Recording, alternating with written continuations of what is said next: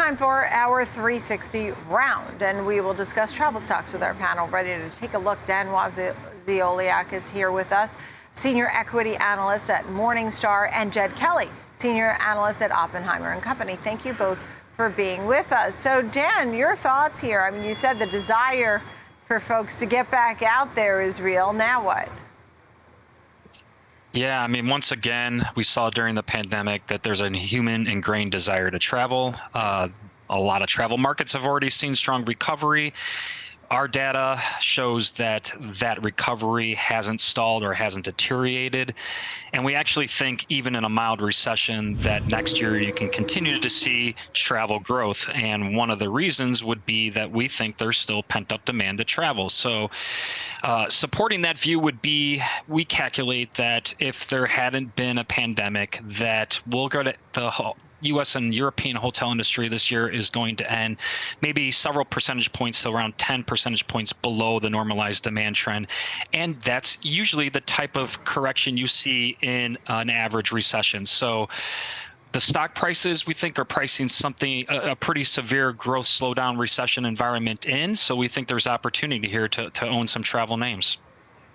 Yeah, it just feels like things are still very, very expensive, particularly if we may be facing some sort of recession or slowdown or higher rates or job picture that changes. And Jed, that's your point. You said the data's holding up right now, but you do have and sense a cautionary tone. Tell us more about that. Yeah, I mean, the data's holding up extremely well. I mean, we did an expert call last week. You know, ADR trends in the short-term rental industry for the holidays, Thanksgiving and Christmas are expected to be up 8 to 10% year over year. So it's all trending well. I think the concerned investors we talk to is there's a lot of uncertainty in the next year, and there's still a risk we could actually see some ADR compression. I think when you look at from an individual stock perspective, I think a lot of investors are still cautious around Airbnb while they're executing the best. You know, there's still a high degree of multiple compression risk for a stock that's still trading above 20 times EBITDA. You know, I think we point back to the last recession. I do agree with Dan's point. It's probably not going to be as tough on the consumer, but we did see Booking and Priceline at the time and Expedia both trade into a single digits EV to EBITDA. So if we were to enter a recession, you know, we think you could see Airbnb trade down to about 15 times EBITDA, which would imply about $80 on the name. And, you know, even if we look at our other coverage, Expedia and Priceline, you know, Expedia still has multiple compression risk at about, 5 to 6 times, which would imply $75 a share. Right. Okay, let's keep on the names for a minute, because Dan, you said Booking is the most high quality name in your opinion. You also are watching TripAdvisor and Expedia closely. Tell me what you think here and what your advice is to investors who are interested in this group.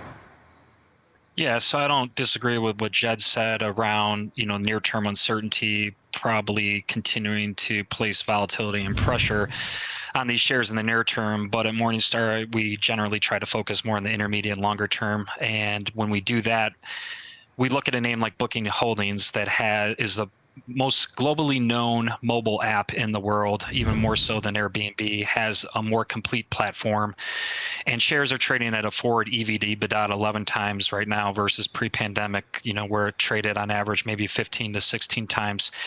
And if you use a discounted cash flow model that we incorporate in that model, one scenario to get where the stock price is trading right now, you would have to really kind of assume over the next 10 years on average that revenue growth grows maybe somewhere in the mid-single digits. And we think that it's going to be a lot higher, and management does too. I mean, management just said recently, the last couple of weeks, that it thinks as it continues to strengthen its network and adds content to its network, that it can grow above pre-pandemic levels. And on average in 2018-19, its revenue growth was 9%. And if you include 17, it was even higher on average. So we agree with the near-term uncertain environment, but intermediate, longer term, we think there's an opportunity for long-term investors. Right. And also, Jed, just quickly, you also were talking about Airbnb and how the forecast for the holidays, that demand looks strong, right? Which names should we focus on as potential winners here, Jed? Well, I think longer term, Booking and Airbnb are both going to be fine. We actually have an outperform on Booking. They are doing a better job driving more direct traffic to their site, and we like what they're doing with U.S. share gains. I mean, I actually think an interesting name is, we have a perform on it, would be Expedia just going into next year. We see a lower dislocation between the buy side and the sell side on their next year's EBITDA, which, the street's about 2.9 billion. So the gap's narrowing. And we think what Expedia is doing around, profitability with their B2B and loyalty program could actually improve the arc into next year. So if you do continue to see a pullback, on travel into a recession, Expedia's got the most North American exposure. That would make it interesting. So, that would be one name to watch on if travel continues to trade down on a pullback. Thank you both. Great to see you both. Dan Waziolek of Morningstar, Jed Kelly of Oppenheimer.